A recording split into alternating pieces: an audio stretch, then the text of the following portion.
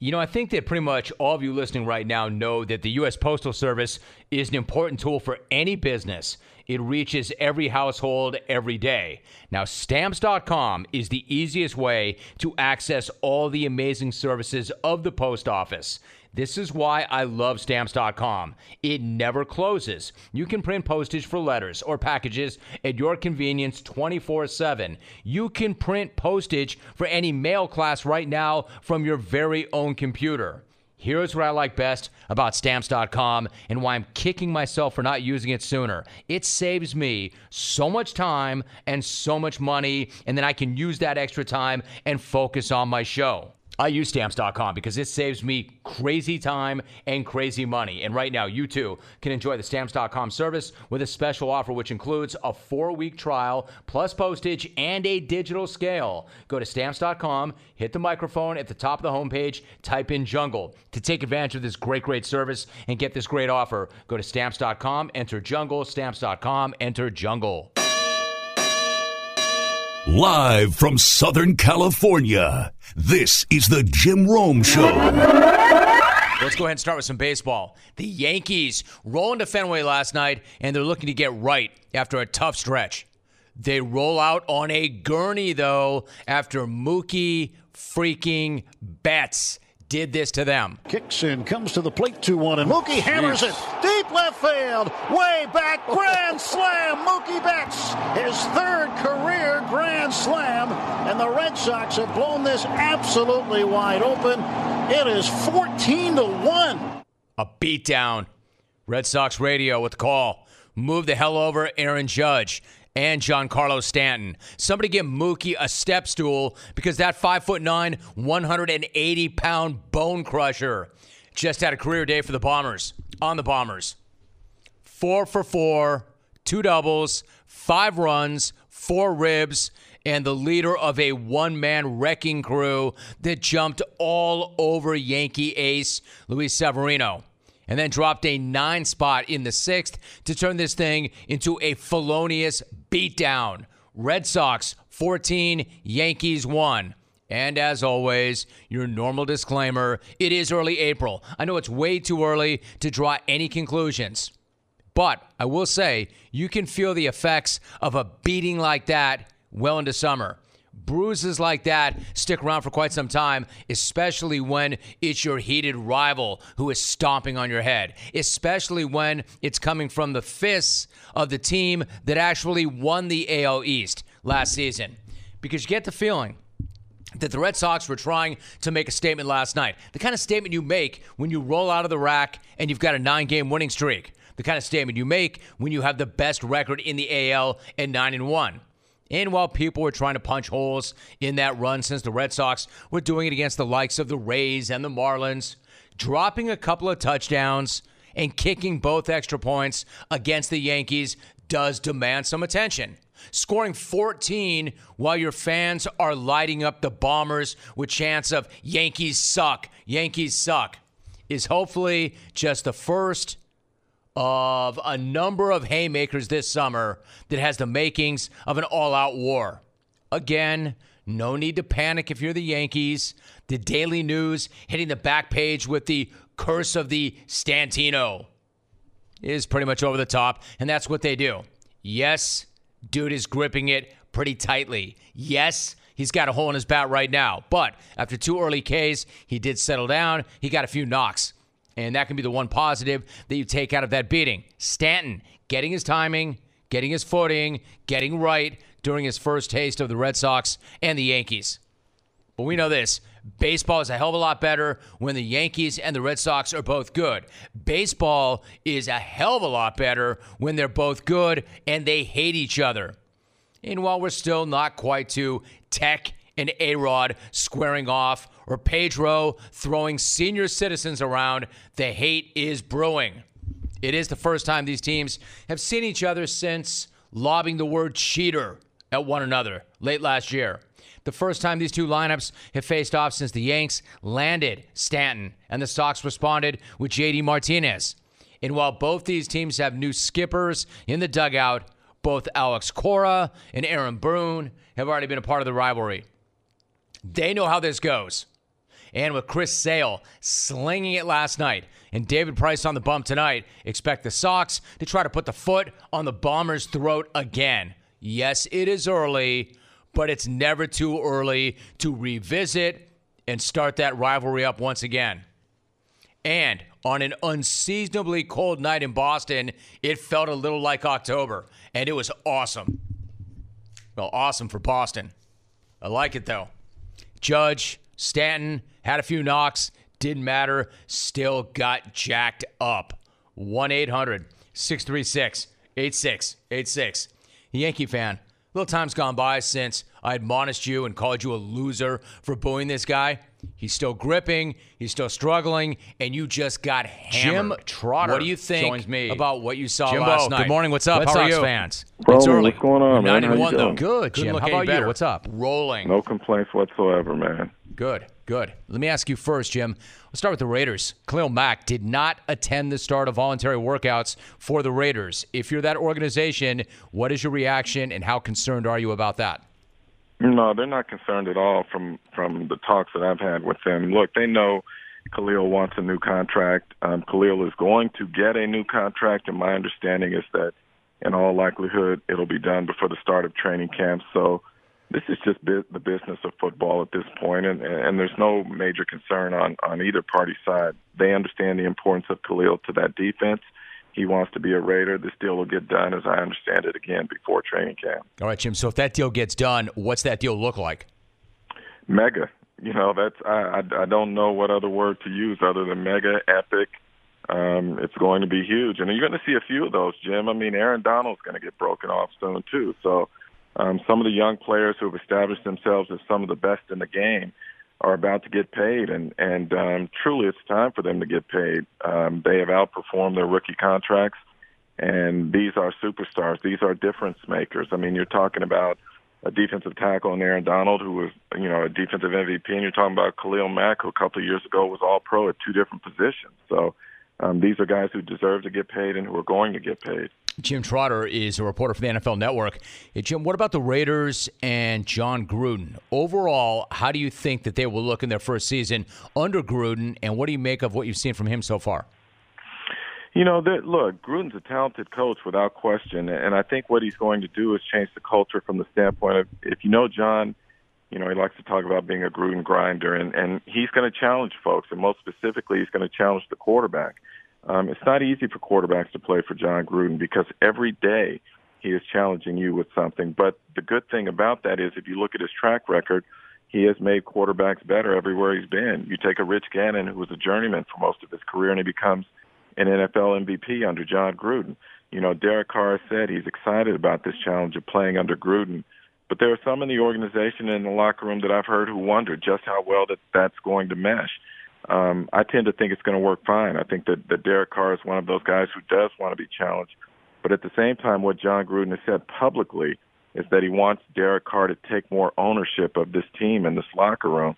And some think that's not necessarily his personality, so I'm fascinated by that dynamic as well. But I think you're going to see some change, some growing pains with the Raiders, too, as this transition takes place, because Gruden is going to want to bring in guys that he likes and that fits the culture and personality that he wants. And right now, there just don't seem to be those type of alpha dogs overall in that Raiders locker room, and I think you're going to see some change in that way. So I'm sitting here on a Wednesday, midday, here in SoCal. Beautiful day, not a cloud in the sky. That might not be the case where you are. In fact, where you are, you might be working in elements. You might be grinding out on a hot, dusty job site, or maybe in a loud, wet kitchen, where it's hard to communicate with your coworkers. You've got to lead the team, but you're having a tough time communicating with them because of the elements, because of the weather. Yeah, I've got an answer for that. New Post-it Extreme Notes. Post-it Extreme Notes. This way you get your message across and you get the job done regardless of what the weather is. Rain, heat, humidity, it doesn't matter because new Post-it Extreme Notes are water resistant. They're made with Durahold paper and adhesive. They stick to concrete, drywall, raw wood, even brick, almost anything at all. So no matter what the task is, no matter where your job site is, no matter what the weather is, you can get your message across with new Post-it Extreme Notes. Post-it Extreme Notes. Buy them today wherever you get your Post-it notes. Jim Trotter joining us. Jim, one guy who obviously did not fit in, did not mesh, was not a part of the culture, Marquette King. He was their punter until he was let go at the end of March. You did a piece on him recently. Did King have any idea that that was coming? Oh, none whatsoever. He was actually in Phoenix training, and he flew into the Bay Area to shoot a feature for NBA TV. He basically was going to teach Andre Iguodala how to punt. And so he flies into the Bay Area, and the next day before going out to the shoot, he says he wants to stop by the building because he's never met John Gruden, and he wants to meet with Rich Bisaccia, the new special teams coach. And in fact, he wants to make such a good impression that he goes to the grocery store, and he's heard how Gruden is so intense and whatnot, so he buys a box of Snickers for Gruden, and he buys a bottle of limoncello for Rich Bisaccia, and he takes it into the building, and he wants to give it to them, but they're not there. The staff is out, so he doesn't get to deliver it. And later that day, he gets a call from Reggie McKenzie, the Raiders GM, basically telling him that they're going to let him go. So, no, he was blindsided by it. In fact, he said it's like when you play that MMA game and you're about to get knocked out, and you take the hit, and all of a sudden you're in that dazed gray area for a while, and that's how it was for him for a day or so. And thing is, too, he is one of the great characters in the game, and this guy actually turned punting into must-see TV, and not just because of the kicks, but because of the celebrations. How much of a role did that play in their decision to let him go? No, it was a factor. And if you talk to Marquette, look, he says that people think they know him just based on social media or television, and that's not who he is. And he said, if the Raiders had sat me down and said they want me to be a zombie, that's who I would have been. But look, there's no secret, too, that Marquette will own this, that, he's got some growing up to do as well. And look, you look at the Hall of Fame, I'm a voter. There's only one punter in the Hall of Fame. There are only, I believe, one or two kickers. And so from that standpoint, there are some who believe that specialists aren't even football players still, as dumb as I think that is. But you have some who have that mentality, and you have coaches and organizations who believe that kickers should be, seen and not heard. And so if you're going to have a punter like Marquette who has a lot of personality, and in a lot of ways it's harmless, but there are organizations and people who just don't like seeing that from a punter. But, Jim, let's be clear with him. More than anything, what drove this, too, is his salary. When you're talking about a guy who's going to make over or nearly $2.5 million in a season, that's a lot of money invested in a punter. And I think you have to put it all together to see the picture of why he released. It wasn't just, the annex on the field. But there was a feeling that he needed to grow up off the field a little bit, and also the fact that he had a big salary, and those things made him expendable. And then, of course, the Broncos end up getting him, so they probably don't have those concerns, or they sit him down, one or the other, but he's already got a gig. They spoke with him. They did speak with him about it. And what did they tell him? Well, that's not acceptable. Okay. And Marquette has told me that will change, and if you look at it, two of those personal or those unsportsmanlike conduct penalties occurred a couple of years ago. But he also said this, Jim, he said, look, they told him that they want him to be himself and they want him to have fun. The issue here is that everybody has a different definition of what fun is. And fun is okay as long as it doesn't hurt the team. So I still think you will see, personality from Marquette, but I don't believe that you will see the penalties and those sorts of things that can hurt a club. Jim Trotter joins us. All right, Jim, let me ask you about Eric Reed. He was a first-round pick in 2013. He was a Pro Bowl safety in his career with San Francisco. He had more than 300 tackles, 10 picks, 34 passes defensed. He had a sack, yet as a free agent, there has not been much interest at all. How much of that is about his ability as a player, and then how much of that is about the fact that he has spoken out and demonstrated against systemic oppression? Well, I think it's a little bit of all of it. But if you look at the safety market to this point, a lot of safeties haven't been signed. And I think that what happens, this with free agency, there's initial first wave where you get the high-profile guys, the big money guys that teams want, and who are at the top of the free agent list, and they get signed. And then you have a lull, and then you'll have a second wave of free agency where the lesser-named guys or guys who are perceived to be lesser impact start to get signed for less money. I've been told by a couple of teams that they have interest in Eric Reed, but they want to wait and see how the markets start to shake out, those sorts of things. They didn't have him as a first-wave guy. But the thing that's sort of disturbing after you read the Pro Football Talk post, there are two things in that I found a little unsettling. One being that Eric was caught off guard by the fact that Mike Brown would ask him about if he's going to protest or not. If you're Eric Reed, you have to know going in that that's going to be one of the first questions you're probably asked by an owner. And the second thing is just that Mike Brown would bring that up from the standpoint of, some NFL owners seem to be majoring in the minor here is what I'll call it, because, look, we just saw the Philadelphia Eagles win a Super Bowl, and they had a number of guys on that team who were socially active in terms of social justice, whether it was Malcolm Jenkins, Chris Long, Torrey Smith, those guys. It didn't seem to hurt their team. And so from that standpoint, I think some owners are overreacting here to this. And the fact that it's still an issue, it's still an issue because the owners have not decided at this point whether or not they are going to have players on the field for the national anthem, whether they're going to keep them in the locker room, or whether they're going to rewrite the game operations manual to say that players have to stand for the national anthem. So the fact that that has not been decided yet tells you that this is still an issue among some owners, and hopefully, or not hopefully, but it's going to have to be cleared up at some point. My guess would be at the next owners meeting, we're going to get some clarification on where this is going to go. Now, back to your point, Jim, about the Philadelphia Eagles. I mean, they're one of the more intelligent, socially aware football teams, not only right now, but in quite some time. So not only was that not a distraction, that's one of the best locker rooms that you will ever see. So that clearly was not an issue there, and they won it all. What about this issue of Josh Rosen? What about the criticism coming into the draft that he's too intelligent, he's got too many interests, he actually wants to know why the plays are called? What do you make of that whole thing? The whole thing is laughable to me, Jim, to be frank.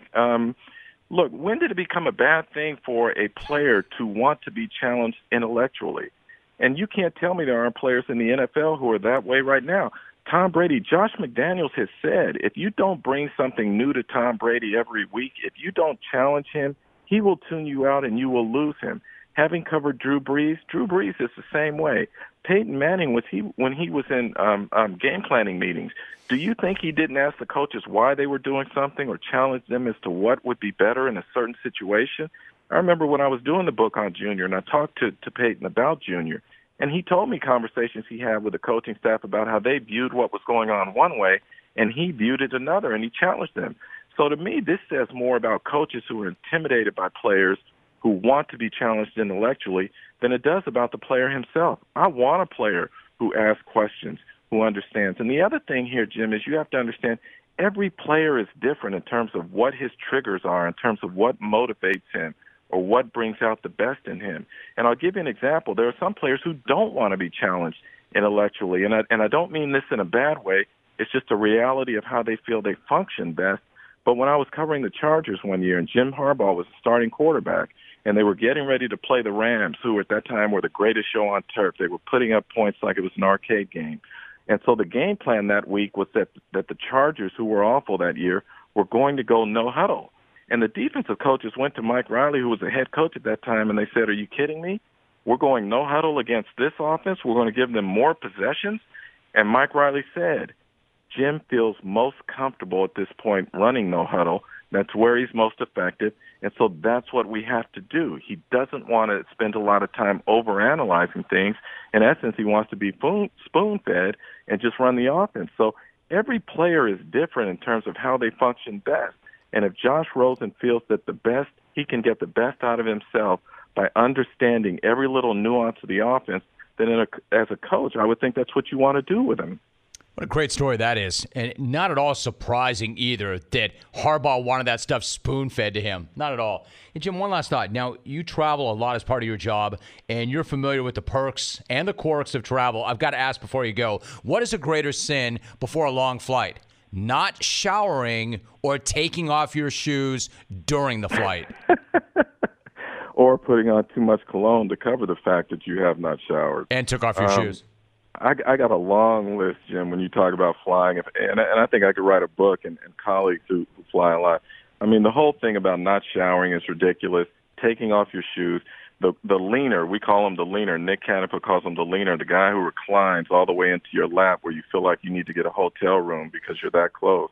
All those things are just ridiculous. And then Steve Weiss, my colleague, brings up the other day, people who cut their nails next to you on the plane. And I told Steve, I said, I'm sorry. At that point, I would have to draw a line and say something to that person, that, look, I get you think this is your space, but when your nails come flying in my direction, we got a problem here. So I've seen too many things on plain clothes should be mandatory. I had one guy who got on and only had on tighty-whities. To me, that shouldn't be acceptable. I don't want you sitting next to me in your tighty-whities. It's midweek. Are you thinking about the weekend already? Are you thinking about where you want to go this weekend? My pals at Fan Exchange can help you with that, because you might be thinking about buying tickets to your favorite sporting event, maybe a concert, maybe a theater event. Maybe you want to experience a basketball game courtside rather than right there on your couch. Maybe you want to hit an NHL playoff game and go banging on the glass instead of your own TV in your own living room. That's where fanexchange.com comes in. Head on over there for a safe, easy, and reliable experience. Tickets purchased on Fan Exchange are always guaranteed. There's no getting to the gate and worrying about whether or not you're going to get in. So whether it's NBA, MLB, wrestling, Coachella even, a Broadway musical, Fan Exchange is the way to get closer to the action, and you can find the best seats at the best prices at fanexchange.com. Here's what you need to do. Use the promo code ROME. Promo code ROME and get 50% off service fees on your next purchase. Fan Exchange, we have tickets.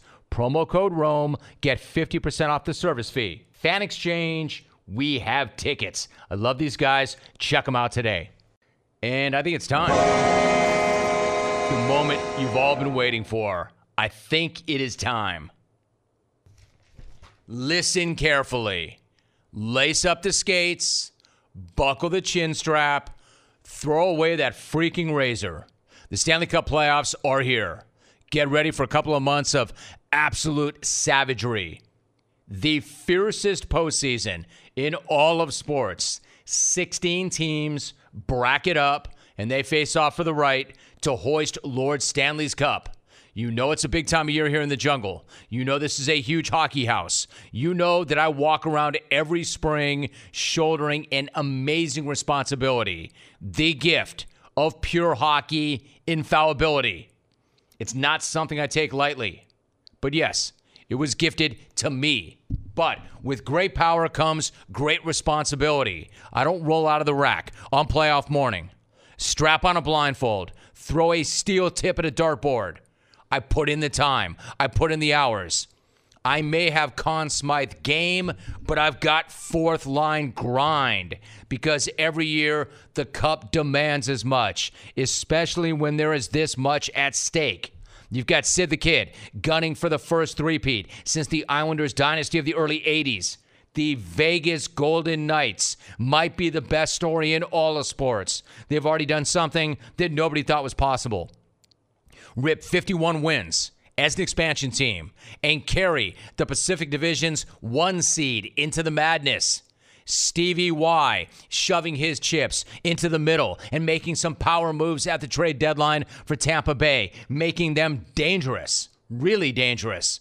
You've got Alex Ovechkin and the Caps right back in the thick of things, where they always are. The NHL's leading sniper, ready to prove that this is the year that will not be like every other year when they flame out. So much to like. So many great story angles. So many teams that have a legitimate look at this. However, as much as I like how these teams are playing and the look that they have, there is one thing that I like even more. The one team I like even more. The team that I'm calling to pick, calling to say, or calling the winner of it all. The team I like best. Smashville. The Preds. I like catfish, mate. We see cat, mate. Because Smashville has got some unfinished business. The Preds came within 61 minutes and 35 seconds of hoisting their first cup when they made that run out of the 8-hole last year. They turned a country music city into a hockey town. And if you don't think seeing the Penguins partying in their house did something to that team, then you don't know that team, because the Preds have the look of a champ. They've got firepower. They have the depth. And just as important, they've got the scar tissue, something that you need to have Sometimes you've got to have your heart ripped out before you can get over and win. There is a process to these things. Wayne Gretzky used to talk about that all the time, about having the Islanders handle their business and how they had to watch it as part of the process of winning it all with Edmonton. That's the Preds. And that's what last year was. You see, this year is different. This group is different. And by different, I mean better. Pekka Rinne came back even better between the pipes. This dude was unconscious last year in the postseason, and he's even better right now, even at 35. Philip Forsberg, Victor Arvidsson. These guys can light the lamp. We know that. PK Subban, Roman Josi, monsters at the point. No team has better depth at center ice or on the blue line. David Poile built a bully. Head coach Peter Laviolette. He's got these guys dialed in. They're starving. That's why this year is going to end with one of the all-time great parties on Broadway after the Preds win 16 the hardest way. Now, don't start adding me because I picked the betting favorite. Don't at me because I'm rolling with the President's Trophy winner, the team with the best regular season record in hockey. Because you know what? The betting favorite almost never wins the cup. Ask the Caps what those President's Cups have done for them other than help them book early tee times and earn more cabana time in the sand. And as good as Nashville has been this year, nobody's going to have a tougher road, especially if they're looking at Winnipeg in round 2.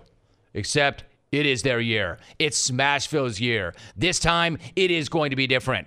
And like one of those good old country and western songs, sometimes you have to have your heart busted up first.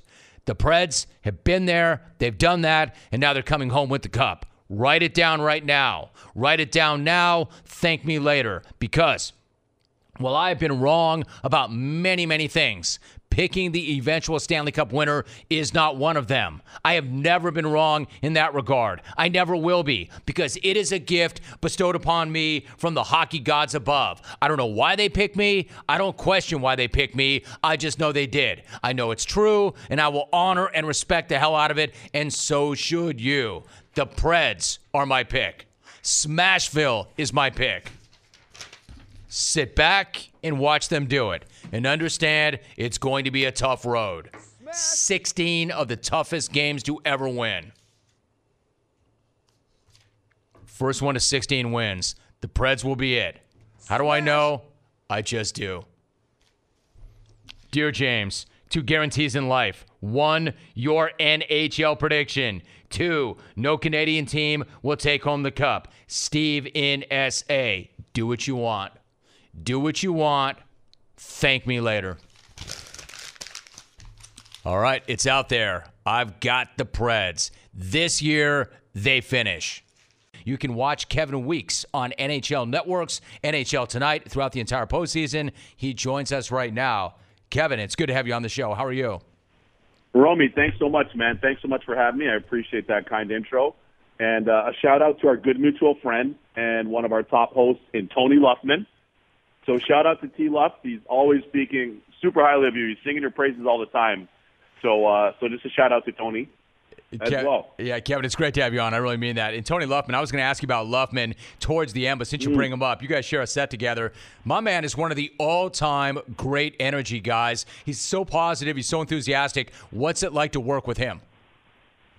Awesome. We share a lot. We share a lot of the same vibe that way, and he's just a breath of fresh air. He's a great person. He comes from a great family as well. He brings that energy. He brings the professionalism, that level of passion. And, you know, having played in the league a long time, those are the guys that you want in the locker room. That's the type of personality that I love being around in the locker room, be it on the bus, be it on the plane, at games, you name it, in practice. Those are the guys that I kind of gravitate towards. So Tone and I have a great synergy. He's great for our team, more importantly. And I don't think you're going to find anybody that has a bad thing to say or should have a bad thing to say about Tony.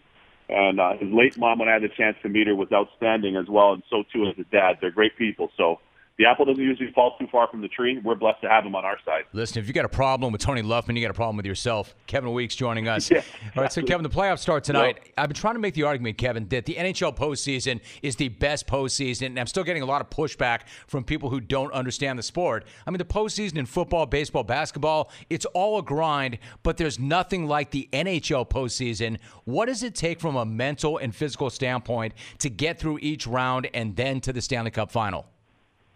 Okay, so let's qualify this. I've got friends in every league and every sport where there's a mutual admiration society, as you know. We all love and respect everybody's specific sport of choice. So I love all that. But you're absolutely right. There should be no pushback for any of you listeners out there, any of you fans out there. Get to a game. Get to a Stanley Cup playoff game. I don't care if it's a Ducks game, if it's a Sharks game, if it's a Kings game. Since you're out there in SoCal and you're in Cal in general, all three California teams are going to be in the Stanley Cup playoffs. This is amazing once again to have for our league. But in saying that, there's nothing like it. I mean, the intensity, the toughness, the tenacity, the competitive spirit. And I can tell you this, man, it's so demanding mentally, psychologically, spiritually, physically. It's so demanding each and every game. Each and every regular season NHL game is demanding. You can multiply that by about 5, 6x in a Stanley Cup playoff game. The things I've seen and experienced in playoffs, in terms of injury, nature of injury, that guys are playing, walking wounded, basically. And that's with no disrespect to our men and women in the military who, obviously defend our freedom and ensure that. I've got a lot of family and friends in the military, so shout out to anybody in the service. But from a sports standpoint, the things that our guys play through, it's just basically unspeakable, really. So there's nothing like the Stanley Cup playoffs. But you know what else, Romy, too? It's the unpredictability. That's what it is. I mean, you can get an 8 seed, go ahead like the Nashville Predators last year, and go all the way to Stanley Cup final and take Pittsburgh to 6 games. And then that same 8 seed from last year in Nashville now is the top team in the league, having won the President's Trophy, finishing first overall this year. And now all of a sudden the expectations are squarely on their shoulders. So every round I think is hyper-competitive, every game, every shift. And I'll put it to you this way, right? Growing up as a kid in Toronto and being a top prospect and all the rest of it, I was like, yeah, man, I know what it's all about. I know what Stanley Cup playoffs are all about. I'm watching it. I'm consuming it as a fan. I get into the minors, work my way up. I get into the NHL. When I got into the NHL Stanley Cup playoffs, I realized how much I didn't know. Okay, Winnipeg Jets coach Paul Maurice, who was our then coach with the Hurricanes in 2002 during our improbable run to the Cup final, I remember him telling me in his office, Breeksy, you're going to go. You're starting this next game. Right. I want you to put them out there. I want them to be big. I want you to let them hang down. I want you to put them out there, put them on the line. This is your game. Man, incredible. I floated out of his office. Literally, I felt like I was levitating out of his office. So finally getting to play in the Stanley Cup playoffs, man, there's nothing like it. Nothing. Kevin Weeks joining us. He's with the NHL Network. You can watch him once again. They've got the national telecast of Game 1 featuring New Jersey at Tampa Bay. Kevin, I could talk to you about a million different things. I can go a number of different ways. But when I think about the fact that you played goalie and you played it when you played it, this is really off topic. But we've got a podcast, and I had a conversation for the first time yesterday with Clint Malarchik. And, his story is absolutely amazing. Do you remember what you were thinking when you saw him badly hurt on the ice in 1989? I do. I grew up watching Clint Malarchuk. In fact, I had Clint Malarchuk posters because you wore Vaughn goalie equipment, and I wore Vaughn for the better part of my career as well. And I remember watching that game. I'm from Toronto. It's only an hour and a half drive from my parents' house in Toronto to Buffalo, as he was playing for the Sabres then at their old arena at the Auditorium in Buffalo. I mean, I remember watching it. My dad and I were watching it, and we were basically speechless. We didn't know what to do. We didn't even know what to say. We were watching it in shock. We were in a state of shock, and we weren't even in the building. So for him to have been as calm as he was, and the medical staff at the arena to be, and the first responders really to be as calm and as efficient as they were. I mean, they saved his life when he took that skate to the jugular. And I've had the chance to see him since. He was an excellent goalie coach, by the way, as well. He had a big hand in Roberto Luongo for the Panthers. He's had a big hand in his success. And I've seen him numerous times since then, since I started doing TV. And just the chance to talk to him, he's a really fascinating guy, as I'm sure you found out yesterday. A lot of depth. He's a horse. I want to say he's either an equine chiropractor or an equine dentist as well, if not both. I know he's living out in Nevada and he had a ranch. So he's very well-rounded, but certainly he was able to overcome that literally life-threatening situation. It's just remarkable that he's been able to overcome that. I appreciate your thoughts on that, Kevin. And we've got a lot of listeners in Buffalo. In fact, this show is nationwide, so there's a lot of hockey fans listening who know that, and we'll have more of that in the podcast. Now, the playoffs do get underway. You have the Devils at the Lightning tomorrow night. The Lightning racked up 113 points in the regular season. It was the most in the East, but when you look at the way they play defense, Kevin, right now, their consistency, do they seem to you to be as buckled down or locked in as you'd expect a team with that record to be? You're bang on right now. That's my one, I don't want to say concern, but area of focus that I'm going to be watching with the Tampa Bay Lightning as this goes on. I think the Lightning have an outstanding franchise. Stevie Eisenman's been a maestro as their GM. So too has been John Cooper, and that coaching staff have done an outstanding job. Rick Bowness, Nigel Kerwin, and their goalie coach, Frank John. But the one thing in talking to players on that team and talking to the staff members is that's what Coach Cooper is telling them. Guys, we got to defend. Guys, we got to defend. We know we can score. We know we can fill the net. But if we want to win games in the Stanley Cup playoffs, and ultimately we want to be the first of 16 wins and host that big silver mug, we've got to defend, and we've got to do it consistently, shift to shift, game to game, because Stanley Cup playoffs, as I tell Tony all the time, the rink shrinks, not physically, but regular dimensions of the rink are 200 by 85, 200 long by 85 wide. Come Stanley Cup playoffs, it feels like it's 150 by 50. It gets tight. It gets packed. It's difficult. You hear coaches talk about time and space. Well, there's less time and space to be able to make plays. So with all that being said, you might not be able to score your way, and you're highly unlikely to score your way to winning a Stanley Cup. You got to defend your way to giving yourself a chance to win the Stanley Cup. That's something with Tampa that's been very inconsistent this season at different times, albeit they've had a tremendous season. Their captain, Steve Stamkos, and Kucherov have had outstanding years, as has their young goalie, Vasilevsky, for the first 3 quarters of the season. But if they don't buckle down, don't be surprised if the Devils don't give them a run. And I think the Devils will give them a run anyways. John Hines has done an outstanding job, and Ray Shero with the Devils just literally up Route 3 and Route 21 from our NHL network studios in our house here in Jersey. But I'm curious to see, Roman, I'm glad you asked that question. I'm curious to see Tampa Bay's commitment to defending. If they commit to defending, I think they win this series in 6 games, maybe even 7, if they commit to defending. If they don't be surprised if Jersey could pull off an upset. Kevin Weeks joining us, retired NHL goalie and an analyst with the NHL Network. Hey, Kevin, if the toughest thing in all sports is to win a Stanley Cup, then maybe the next toughest thing, or maybe even tougher, is to defend a Stanley Cup. You've got the 2-time defending champs in Pittsburgh. How do the Penguins look to you right now? The Penguins are clicking. They're clicking. They're firing offensively. I spoke to Jimmy Rutherford, their GM. He told me openly about their quest for a three-peat. It's a unique situation. They're the first team since the Detroit Red Wings 97-98 to repeat.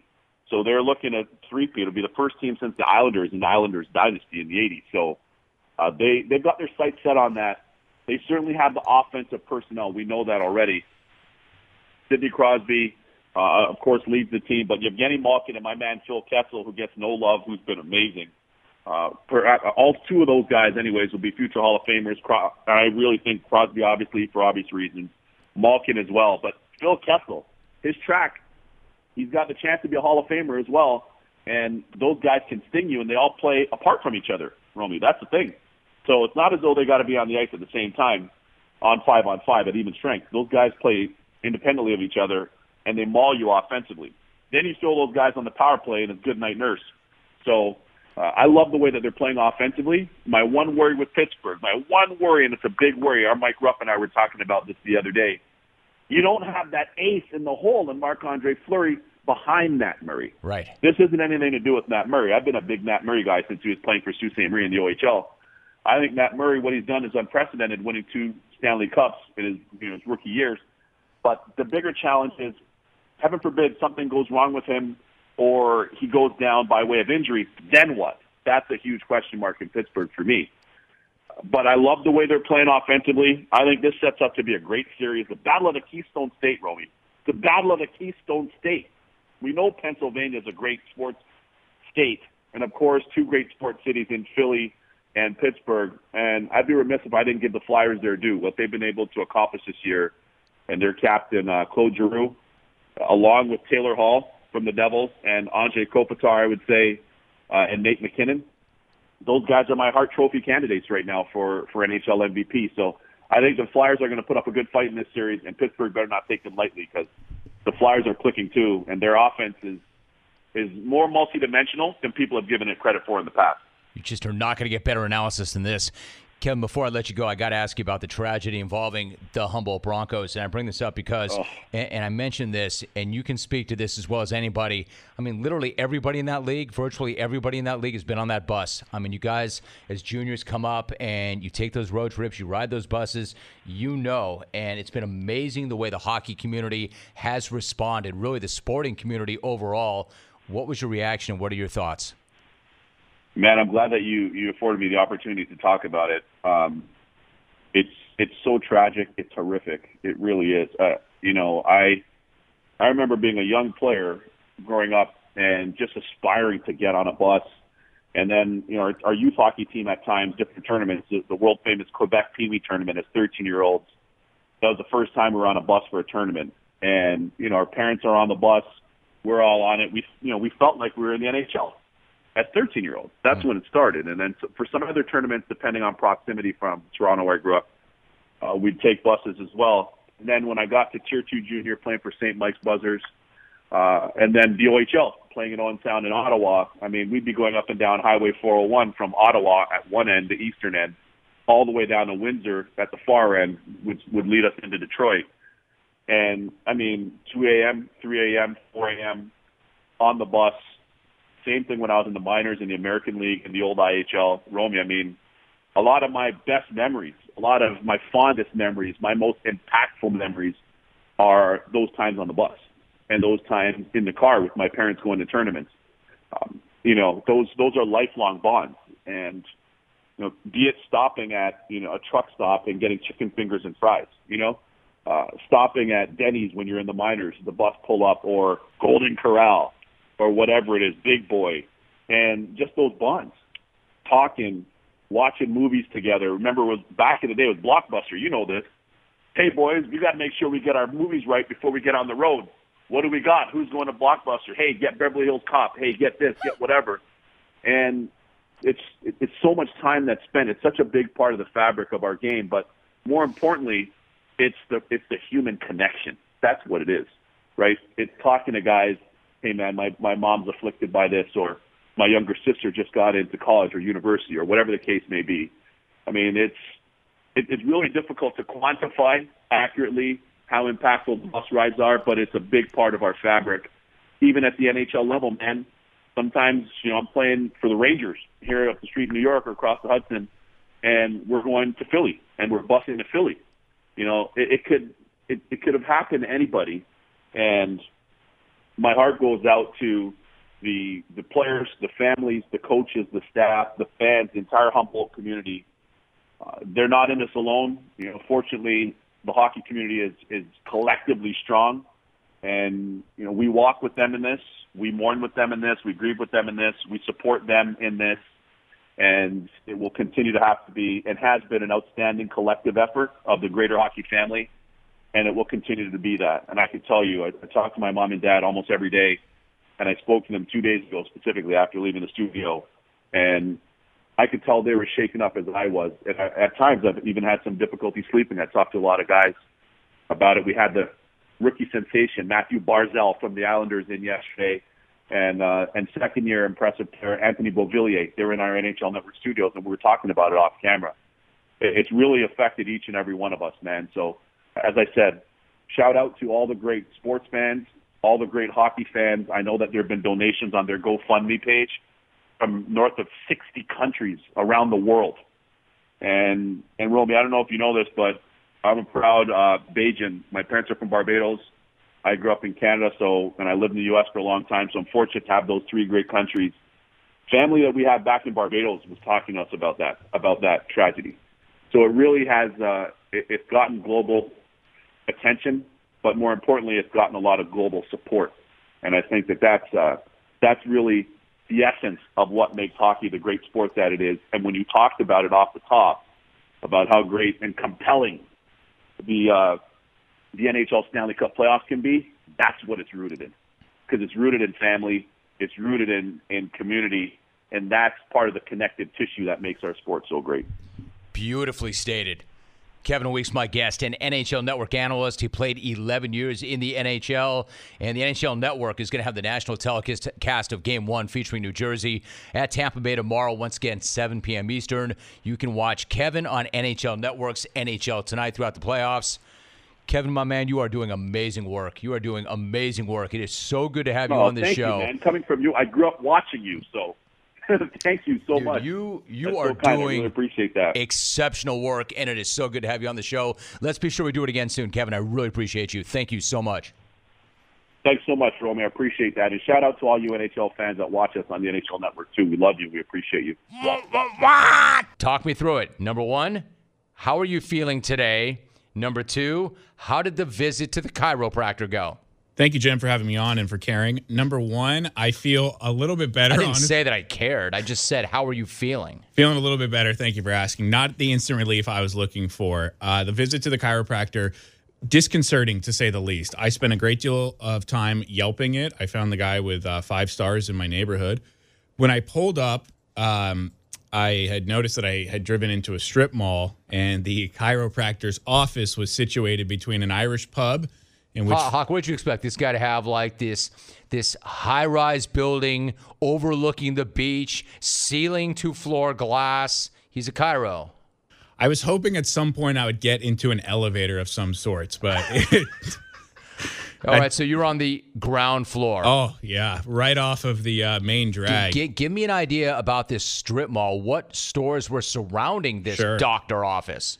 Yeah, there was an Irish pub to the left where 4 gentlemen were outside smoking cigarettes at 4:30 in the afternoon, and there was a liquor store on the right, so I just had to shoot in between those two and go see my doctor, who introduced himself as Dr. Joe, which... Dr. Joe? Yeah, I prefer my doctors not to introduce themselves like uncles. I'd like to hear a last name with a doctor, but nevertheless, Dr. Joe very quickly went through the paperwork that I had pre-filled out and took me back to the room, which was behind a... He's a doctor. Yeah. Yeah, and I'm a judge. Yeah, and I'm an astronaut. Yeah, I play in the NFL, Hawk. All right, so Dr. Joe. Yes. Thanks, Joe. Nice guy. Really nice guy. I'm sure. Yeah. Probably a great salesman. He was. He took me to the room. He grabbed like a fake spine that he had and gave me the whole spiel for a good 29 minutes, and then we finally got to the adjustment part. How long was the appointment? The appointment was 30 minutes. 29 was spiel and salesmanship and trying to get me in for visit number 2 with my wife. He wanted to see my wife. He wanted to... Why? Is she in pain? No, but an adjustment would do her really well, he told me. And that preventative medicine. Yeah, it not only does it prevent back pain, apparently it prevents everything. It prevents the common cold, it prevents allergies, it prevents headaches. Okay. So, he did his thing. He didn't want to work on the baby, did he? Yes, he did. No. He said, why don't you bring in your 18-month-old, and it'll just go a little pop, pop, pop, and it feels really good. The babies love it. And the babies love it. Yeah, I just kind of ignored that. And then he... Will he work on the dog? Well, it'd be a cat in my case. Yeah, exactly. What am I saying? So is it pop, pop, pop on the cat too? I don't know. The whole thing was weird. The line of the day. Are you sure you didn't see a vet instead of a chiropractor? At this point, I'm not. The line of the day was he told me, shout out to Dr. Joe, by the way. Nice guy. Just want to throw that out there in case Dr. Joe's listening. He said, your back is like a circuit breaker. I'm just going to open up the breaker, flip a few switches, and just reset everything. And being in radio, I was like, damn, that's a good analogy. I'm all set for this. That's amazing. So in other words, your back, the human back, is like a laptop. Just unscrew it, add a little more memory or RAM, and you're back to normal. It sounded perfect to me. And as he was... I'm sure it did sound perfect to you, Hawk. As he was doing Hawk. He was like calling his shot. He's like, watch this accuracy. And then he just like slammed pop. He's like, got it. And I was like, dude, he was talking junk. He's He was styling his work. It's like the Steph like Curry. a bat flip? Yes. He was like the Steph Curry of chiropractic. Did he say man's game, Adam? Yeah, he did. And his explanation was if you were to sit You down. can't guard me, Adam. If you were to sit down at a piano, you wouldn't smash all the keys at once. You would just delicately play it like Mozart. He told you that. Yeah, he was on a roll. It was great. It was probably the 15th time that day he had gone through that material, but it was the first time I had heard it, so it was working on me. Dude, I like his passion, man. He's really into it. And once we finished, and dude, this must have cost a fortune to get a guy with that expertise and that kind of rap. Best part of the story. I had texted my wife earlier and I said, okay, $50 to go get adjusted. I got to do it. I need instant relief. I have to do it. And she goes, no, I want you to go through the healthcare that we have. And I said, I can't wait for an appointment. I'm going into this Does guy. your insurance cover? Oh, okay, right. And she says, how much does he want? I said, $50. An hour later, she texts me and she goes, I called the guy. I negotiated it down to 30. So don't pay a cent over 30. Wait a minute. Dude, I knew that we could negotiate the price of cars. I knew that we could negotiate the price of homes. I know that a lot of things are negotiable. I didn't know that we could negotiate the price of medical services. I literally have never gone to my doctor and said, hey, doc, you're the best at what you do. That annual physical that I have, hey, let's talk about that. You can do better, doc. You can do better. You did that. It worked. My wife did it, so shout out to my wife. Saved me $20, which, by the way, that $20 I can now reinvest into visit another number 2. visit. Exactly.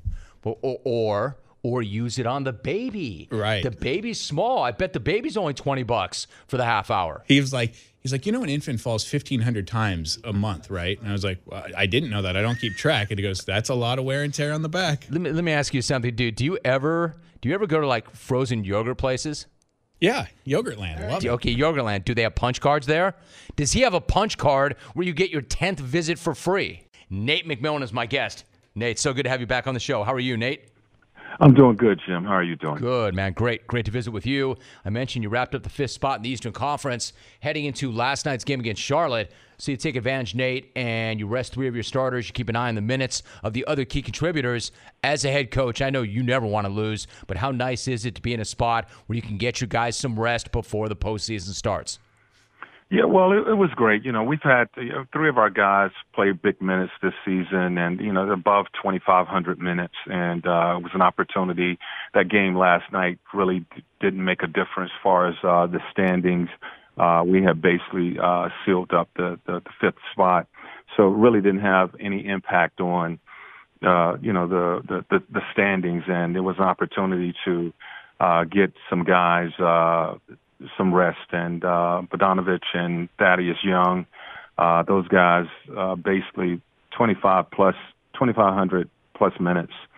Victor tweaked his foot in the last game against Charlotte, and we just felt like, look, we need to get those guys, give those guys some time off and get some other guys some minutes on the floor if possible, and we was able to do that last night. Nate McMillan, my guest. Nate, if you go back to last summer and that Paul George trade, the thought was this team would probably be competing for a lottery pick. And now you've shocked everybody, not just by making the postseason, but improving upon last year's record. When did you first get the sense that this team had something special about it? Well, Jim, look, I approach every season to get off to a good start, have a good training camp, and to get off to a good start. And you always plan for the playoffs. People talk about what expectations, whether you should be in the playoffs or you don't have the team or the talent to get into the playoffs. I don't think any coach really goes into the season with that approach. In this league, you play to win. We felt like we had potential, some young talent, and we were really developing this group all season long. We knew that going into the season. We had guys come in, and we had a really good training camp. The approach was to try to get off to a good start, as far as winning some games. We was able to do that. Some of our guys developed and showed some growth fairly quickly. Victor, just kind of took off at the beginning of the season. Darren Collison was playing well. Our entire group really played pretty good basketball to start, and they just continued to grow and show that potential. And the chemistry was good.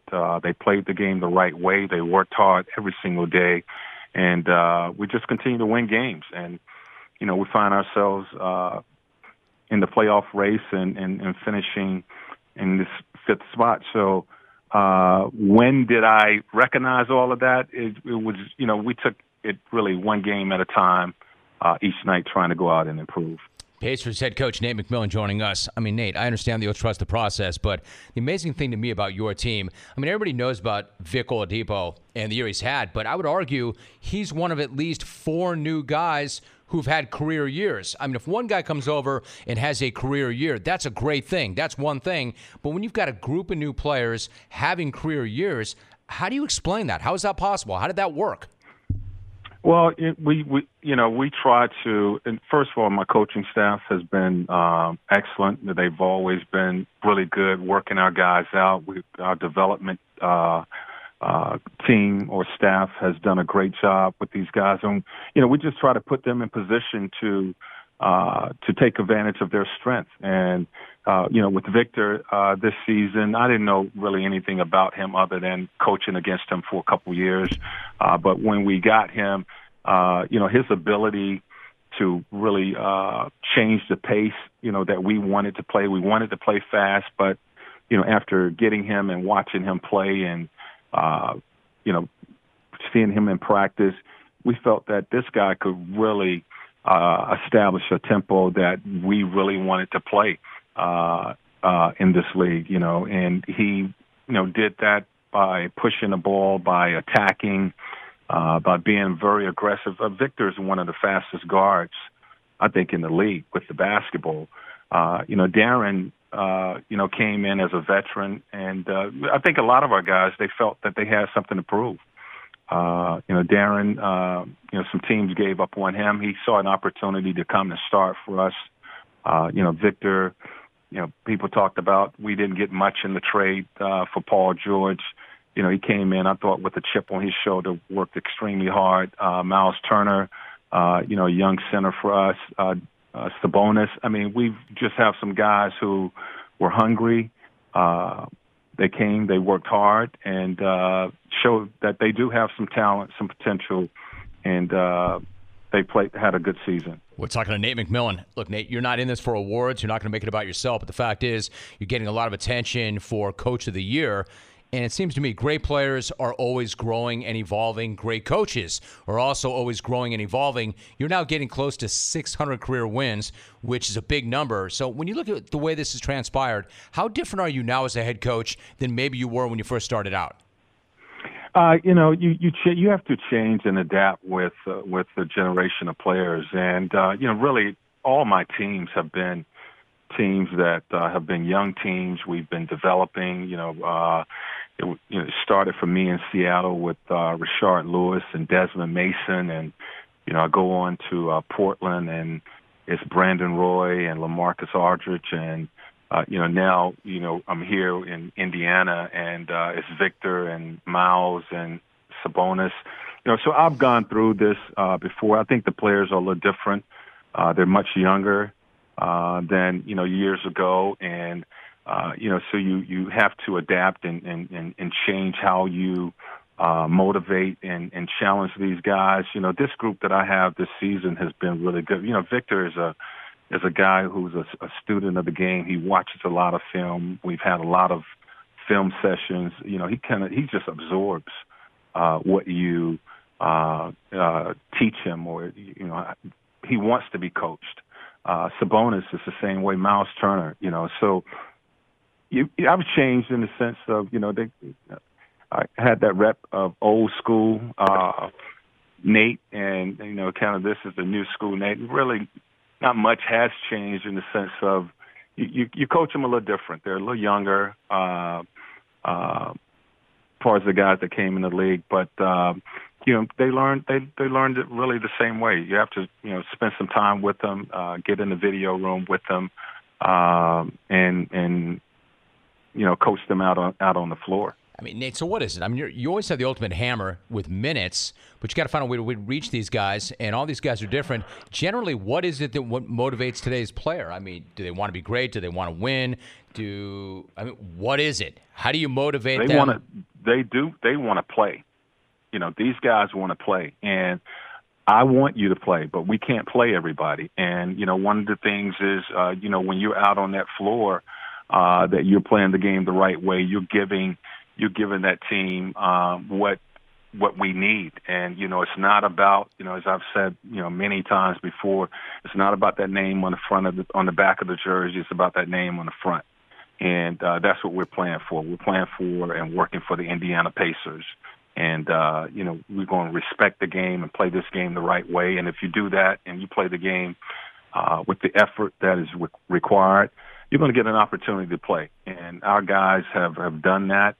They've gotten an opportunity to play. We've allowed them to go out there and play and enjoy the game. And we, when as they put it, when you're playing the game the right way, everybody gets a chance to eat, as they say. So our guys have done that, and I think it's been fun for them, and they've been rewarded with having some success this season. Hey, Nate, watch this. Watch how I do this. Watch how I kind of go to the rack and you swap this one into the 10th row. All right, so now you're waiting to find out who you're going to meet in the playoffs, whether it's Cleveland or Philadelphia. I know you're not going to tell me who you'd prefer to face, but would you rather face one over the other, whoever it is? Well, the thing about it is they're going to be similar in the sense of who we're facing. It's going to be two outstanding guards. And, LeBron, he's proven what he's all about. This young kid, Ben Simmons, two guys who facilitate everything. They are controlling, what their teams do. You got a 6'10" point guard in Ben Simmons. You're going to have a, 6'9", 250, 260 point forward in LeBron James. Both of those guys are doing similar things out on the floor with the basketball. They're pretty much involved in everything that they do on the offense. These guys can score, they pass, they rebound. Basically, they're the head of the snake, for those groups. So the challenge is going to be very similar. Of course, with LeBron, his experience, this guy the last 7 years has been in the finals, so he's really never lost a playoff series, other than the finals. And with that type of success, that's going to be a very difficult challenge. But we'll face whoever is put on the schedule after tonight. We'll know about 11 o'clock tonight. And our guys, we should be ready and looking forward to it. Good night now!